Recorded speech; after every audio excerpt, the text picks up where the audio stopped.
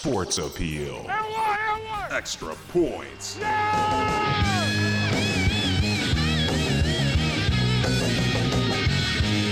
What's up, everyone? Thanks for checking out Extra Points. This is where we talk about all the stuff we wanted to get into this week's show, but we couldn't quite squeeze it in.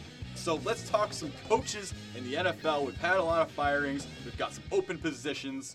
There was talks of Sean Payton getting traded. Sounds like he's staying put in New Orleans now. What are you looking at, Matt? What's your favorite story here? The biggest one has got to be Tom Coughlin, who has been with the Giants for 12 years, won 2 Super Bowls as a head coach there. He reportedly resigned. I don't buy it because he said that he's looking into coaching again if the right opportunity comes along. That tells me he was fired. Probably the right move, honestly. They've had some trouble getting traction the last few years.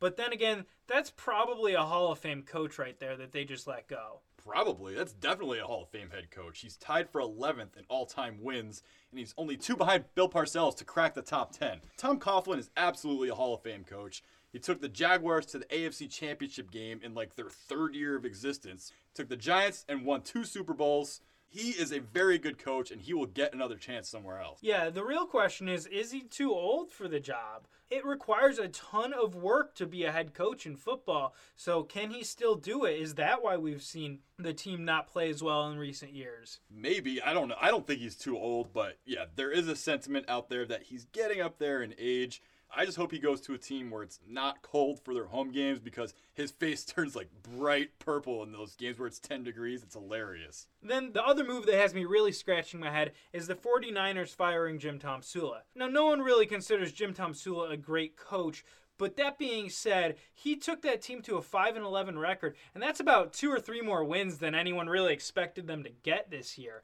That was actually pretty impressive. That, and when you fire a head coach who's in a terrible situation after 1 year, you're sending a message to every other coach who might want the job that this is a vitriolic situation. Stay the fuck away. And what happened with Chuck Pagano with the Indianapolis Colts?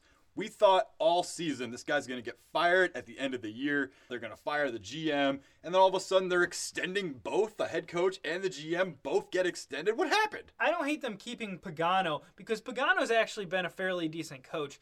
But keeping Grigson, the GM, that's the real strange decision to me because he has not done a good job putting talent around what should be a franchise quarterback with Hall of Fame potential. And he's just not protecting him with an offensive line, and he's not getting him enough offensive weapons. They don't have a running back. They don't have the things that you need to succeed as an offense. They also haven't had a good defense. So basically, they've got Andrew Luck and nothing else. And that's on Grigson. Yeah, totally agree with you there. And I'm not saying Chuck Pagano's not a good coach. I'm just saying I'm a little confused because they went from, yeah, we're probably going to fire this guy to extending him for 4 years. It's not, they didn't say, oh yeah, we're going to keep him and let him finish his contract. It was, yeah, let's extend him for 4 years. They have these guys through like 2019 now. Well, for whatever reason, teams never let coaches play out their contract anymore. I don't think it's happened in years. They either extend them or fire them with 1 year or more left. Eagles, Dolphins, Browns, Titans are all looking for new head coaches. Some of them had midseason firings, Titans and the Dolphins,